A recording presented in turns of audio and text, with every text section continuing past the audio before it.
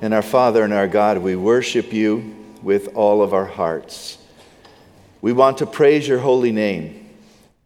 And as we think, Lord, of those songs that talk about expressing it with all of our heart, we think of, oh, for 1,000 tongues to sing. And now we acknowledge 10,000 reasons to let our hearts praise you. Lord, we are full.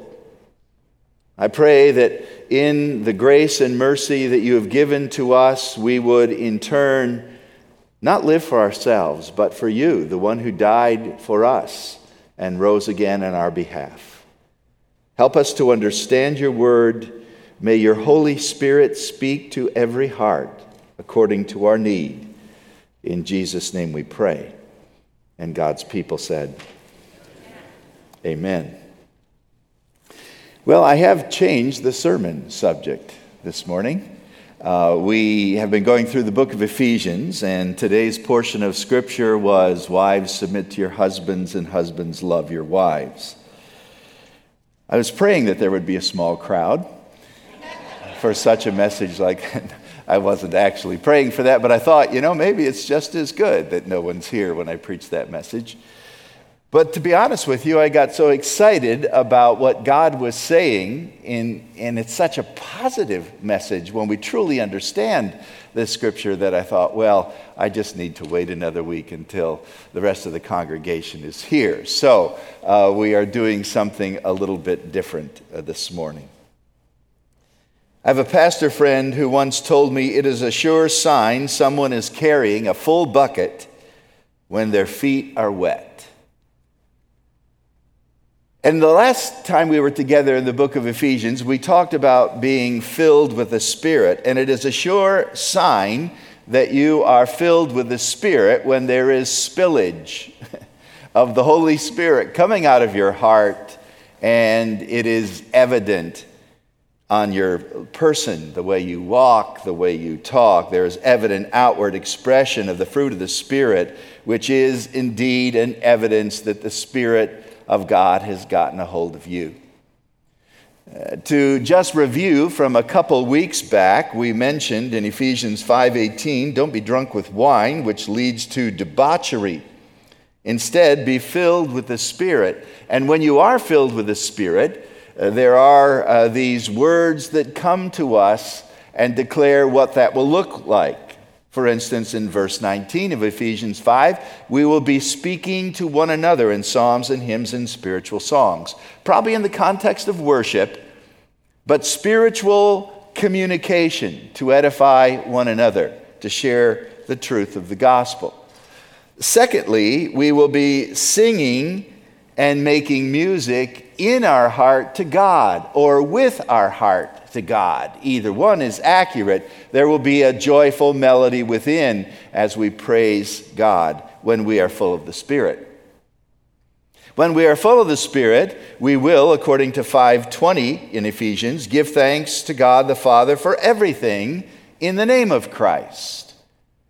And the last is verse 21, we will, when we are filled with the Holy Spirit, submit to one another because we fear Christ. Out of reverence and respect for Christ, we will submit to one another. So those are outward signs. That's the water on the boots.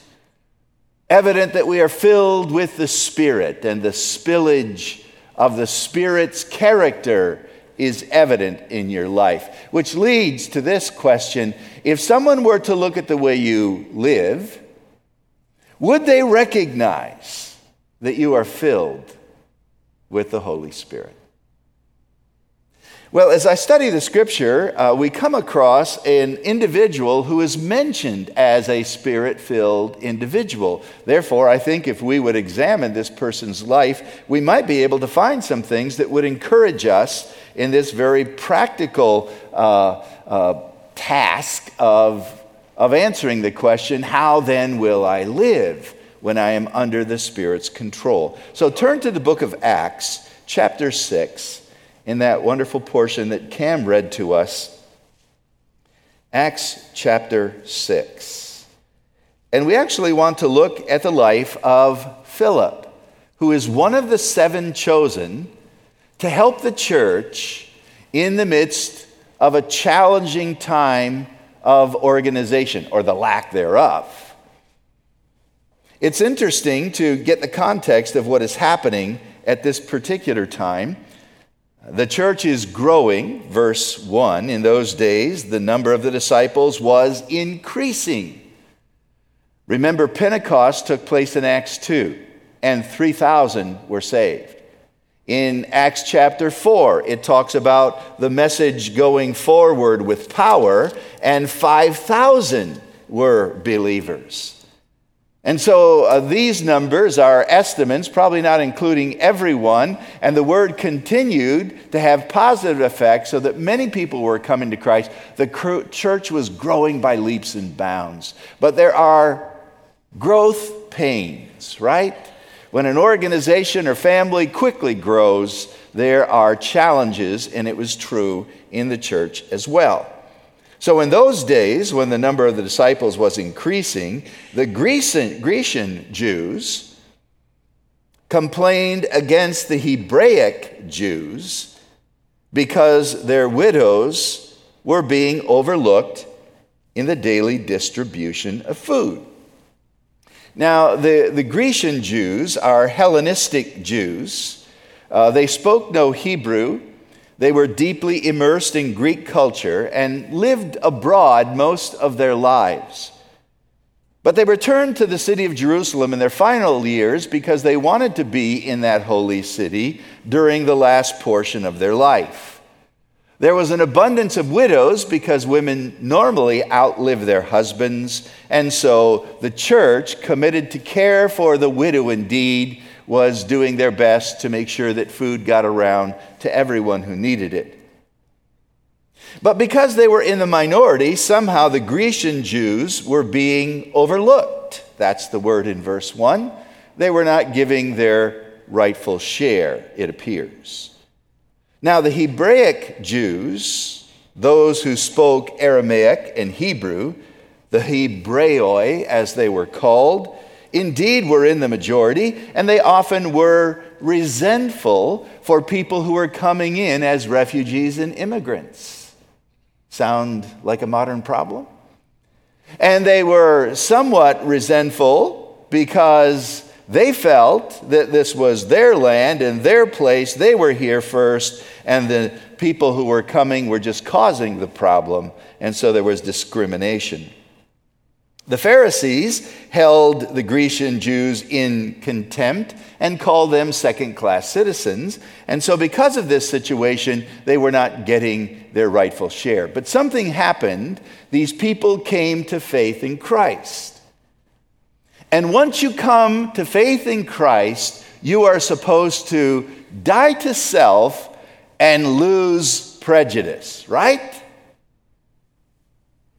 Right. That's what's supposed to happen, but you and I know that it's not easy. That old feelings die hard. And so there were issues in the midst of the church. The answer was then, verse 12, the 12 gathered all the disciples together and said, it's not good for us to neglect the ministry of the word of God in order to wait on tables or to serve. The actual Greek word is the Greek word for deacon.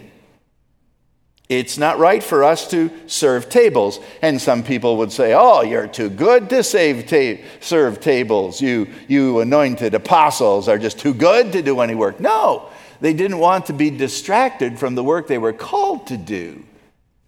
And this is one of the greatest temptations in the pastorate, is that we can get so busy doing good things, we neglect to do the best things, which is described in verse 4, to give ourselves to the ministry of the word of God and to prayer.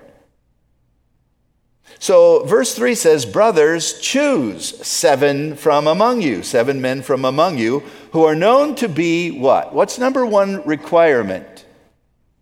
Full of the Spirit.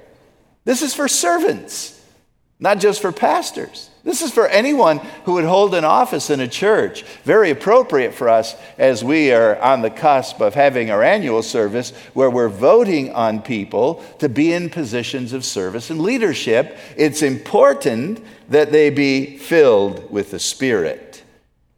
This proposal, verse 5, pleased the whole group. Great idea. And so they chose Stephen, a man full of faith and of the Holy Spirit, and also Philip, Prochorus, Nicanor, and the rest. So Philip is mentioned second, and he fills the qualification of being full of the Spirit. And then the second kind of expanded version of qualifications in verse 5, he was full of faith and also full of the Holy Spirit. Now, when you get down to verse 8 and following, there is great persecution that comes into the church, and because of that, the church is going to be scattered. But here is this guy named Philip. What can we say about him from the get-go? That he is willing to serve, and he's concerned about justice. One of the things that is interesting to me is that the 7 names that were chosen to serve in the position that we call deacons, they're never called deacons here, but again, the Greek word is there describing the fact that they are to serve.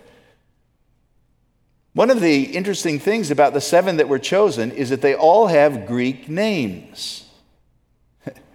Now, the problem was between the Hebrews and the Greeks. The Greeks were in the minority, and to deal with the problem, they chose leaders from the minority group to help justify and to balance the injustice that existed.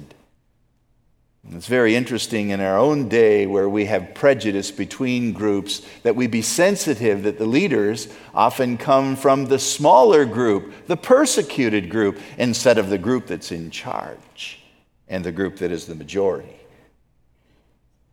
In chapter 4, the devil tried to stop the growth of the church by getting the Jewish authorities upset. And so there was persecution, and they tried to restrict the church. Don't teach anymore in the name of Christ. In chapter 5, the devil tried to corrupt the church from within. That's the story of Ananias and Sapphira. If you can't restrict the church from the outside, then what you need to do is try to corrupt the church from the inside. And when that didn't totally upset the church, you now have the problem of chapter 6, the battle among the saints, and now the devil is trying to distract the church. He doesn't have to restrict the church with governmental laws. He doesn't have to corrupt the church from within. All he has to do is get us distracted by doing good things instead of the best things. And many churches have given themselves over to social work, which is a good thing. But they have neglected the best thing, which is to tell the good news about Jesus Christ. So this church, early church, wants to keep things in balance, and here is Philip willing to serve. That's a humble position. He's willing to deal with the issues at hand and get his own hands dirty. He's willing to give himself to serve tables, even though he's got some great spiritual gifts. And the one qualification of all of these servants is that their character be impeccable. And it's noticed that the dominant characteristic is this thing of the Spirit of God. These are laymen, not professionals. G. Campbell Morgan said many years ago, a man full of the Holy Spirit, or a person full of the Holy Spirit, is living the normal Christian life. Fullness of the Spirit is not a state of spiritual aristocracy. It's not a position that only a few can attain.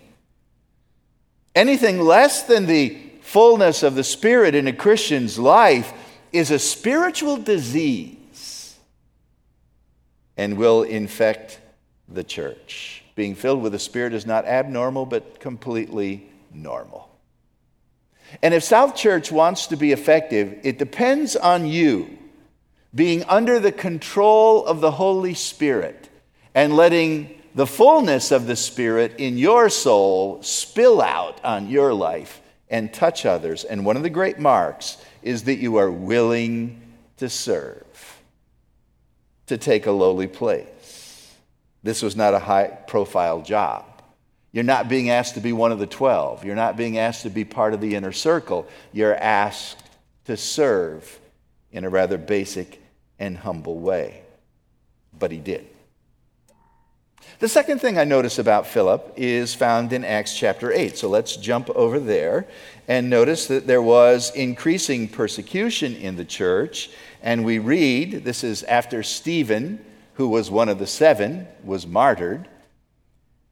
And the Apostle Paul, who's not yet the Apostle Paul, was called Saul. He was persecuting the church. We read in Acts 8 and verse 1, on that day a great persecution broke out against the church in Jerusalem, and everyone except the apostles left town. They were scattered throughout Judea, which is the area around Jerusalem, and Samaria, the area further north. Look at verse 4. Those who had been scattered preached the word wherever they went, and Philip went down to the city of Samaria, where he proclaimed Christ. Now, I'm not going to deal with this chapter a lot because this is the chapter we use almost at every baptismal service. But let me just give you kind of a brief outline of what is happening in this chapter.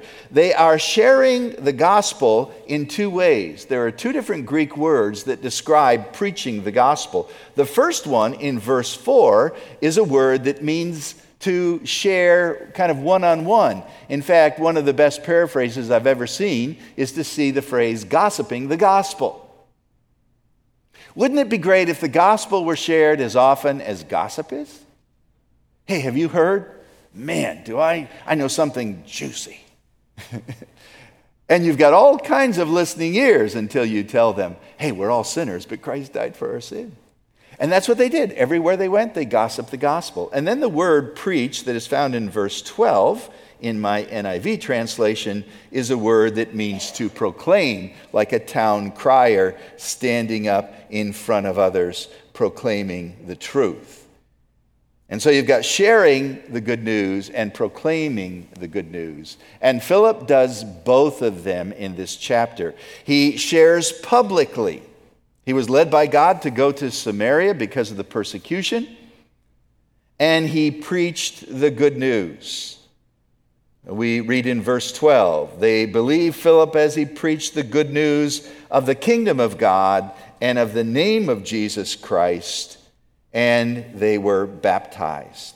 So you've got him preaching the message of Christ, people believing and are being baptized, and they're filled with joy. They rejoice when they have the message of their sins forgiven. Now, the last part of the chapter is that story we talk about often in baptism, where Philip now is going to share the gospel one-on-one. So he does it publicly and he does it privately. He's led by God, just like he was to go in Samaria, now to go out into the desert. By the way, there was a revival taking place in Samaria, and the apostles came to help. Philip had led the revival, and now he took a back seat when the apostles came to help. That's humility. And then in the midst of the revival, he listened to the Spirit who said, now I want you to go to a desert region and talk to someone one-on-one. And he was humble enough to do that. So now, here you've got a guy who is willing to serve in a humble place, and he is willing to go to whatever place God tells him to go to share the gospel. One of the marks of being filled with the Spirit in Ephesians 5 is that you speak to others about the good news of Christ. And one of the marks of being filled with the Spirit is you want to tell others the message of Christ. And by the way, he does the exact same thing privately that he did publicly. He shares the message of Jesus, this time from Isaiah. People believe and are baptized. Well, one, the Ethiopian eunuch, and he is baptized at the end of the chapter, and it results in joy as well. Verse 39, the end of the chapter, the eunuch went on his way rejoicing. So here's a group of Samaritans that were hated because they were half-breeds. Here's an Ethiopian eunuch who had his issues as far as entering into the society of that day, coming from Africa, having a high position from a queen of another region, and yet he himself never quite fit in anywhere until he heard the message of Christ and he believed with all of his heart. So one of the marks then, if you and I are filled with the Holy Spirit, is that we share the good news of Christ. When is the last time you told someone about Christ? And you don't always have to go through the full message. You're just putting in a word for Christ. When's the last time you've done that? Maybe it's because although we have the Holy Spirit in us, the Holy Spirit doesn't have all of us. We're something less than filled with the Spirit. When we are filled with the Spirit, we serve others in need. We're concerned about justice. And we are concerned about the gospel message getting to those who have never heard. And then there's one final thing I notice about Philip, and this takes us all the way to chapter 21, Acts chapter 21. So Philip was willing to serve, and in that role he was like a deacon. He was willing to go, and in that role he was a witness to share the good news of Christ. And now he is willing to help out. And here he is sharing as a friend. This is 20 years later. He's up in years. I don't know how old he was when he was chosen to serve as a deacon. But if he would have been about 30, now he's into that middle age area. He has settled down instead of being an itinerant who went from the city of Jerusalem up to Samaria, and then he worked his way to the coast and worked his way on up to the city of Samaria. He now lives there. And we simply read about him showing hospitality to the Apostle Paul. The story is about Paul being arrested and on his way to Rome to stand before Caesar. But when he gets to Caesarea, this is verse 8 of chapter 21, leaving the next day, Luke, the author, says, we, Paul and their party, we reached Caesarea and stayed at the house of Philip, who is called the evangelist. He is one of the 7. So that takes us back to chapter 6. He's one of the 7. It takes us back to chapter 8 because he is an evangelist. And notice it says in verse 9, he had 4 unmarried daughters who prophesied. And that is that they were in a teaching ministry, also sharing the gospel of Christ. But what happened was the Apostle Paul stayed at his house. Here he is displaying compassion. So you've got justice being part of being filled with the Holy Spirit, and you've got a burden that the lost hear the gospel, and now you've got compassion for your brother in need. That's a mark of being Spirit-filled. There are some portions of Scripture that maybe didn't mean as much to me when I was growing up in the faith until a time like today. I was converted to Christ over 50 years ago. And I started preaching not long after I was converted. Actually, it was probably a year or two after. And there was a portion like Psalm 92 that I read when I was young that maybe didn't stick into my heart like it does now. This is Psalm 92, verse 12. The righteous will flourish like a palm tree and will grow like a cedar of Lebanon. Planted in the house of the Lord, they will flourish in the courts of their God. Here's the thing that gets me now, verse 14. They will still bear fruit in their old age. They will stay fresh and green, proclaiming that the Lord is upright, he is my rock, and there is no wickedness in him. He's still at it. He's still working. Now, you may say that 50 is not an old age, but I'll tell you this, it is amazing to me that as people grow into their retiring years, they're very quick to stop working. And it seems to be the exception of someone who has persistence, of someone who wants to make their latter years count. Instead of coasting, they want to count. And that's what Philip is doing. A ministry of hospitality. A ministry to the Apostle Paul, who again is being treated in a very unjust fashion.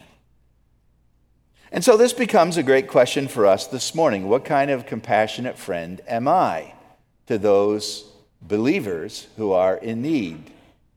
What kind of burdened soul am I to those who are lost and have never heard the gospel, even though they may be mistreated by society, hated like the Samaritans, ignored like the eunuch?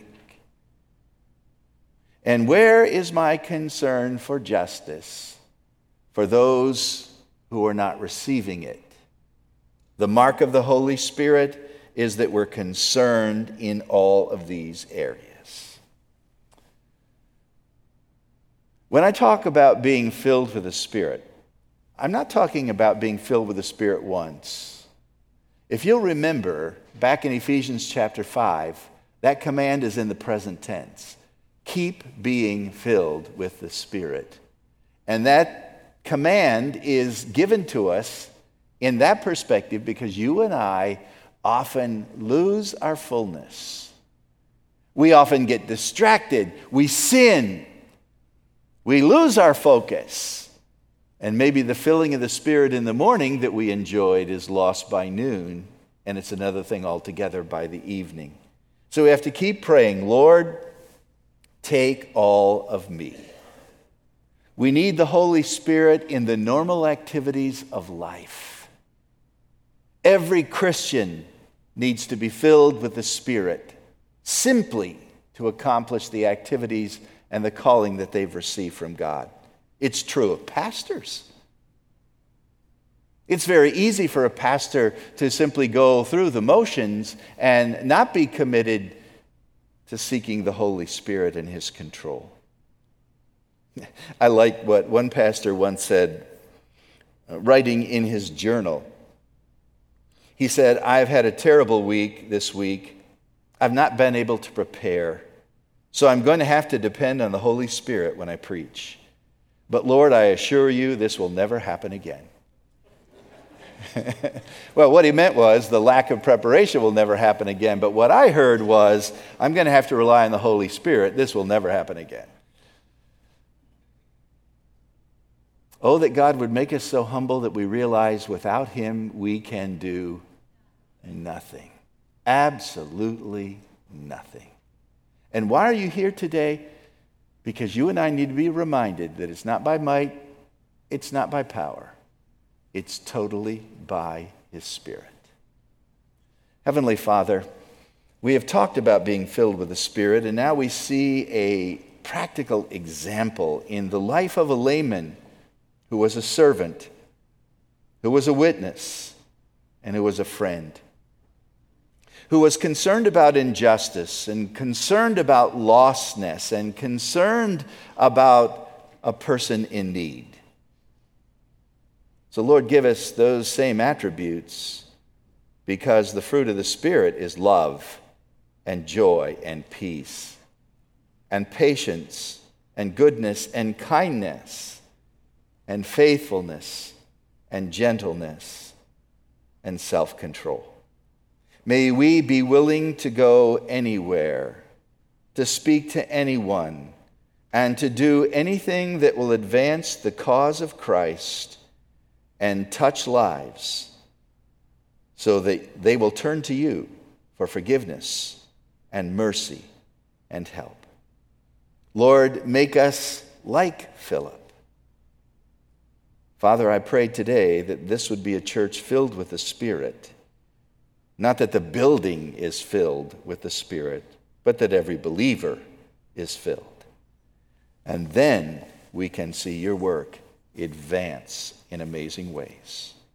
In Jesus' name we pray. Amen.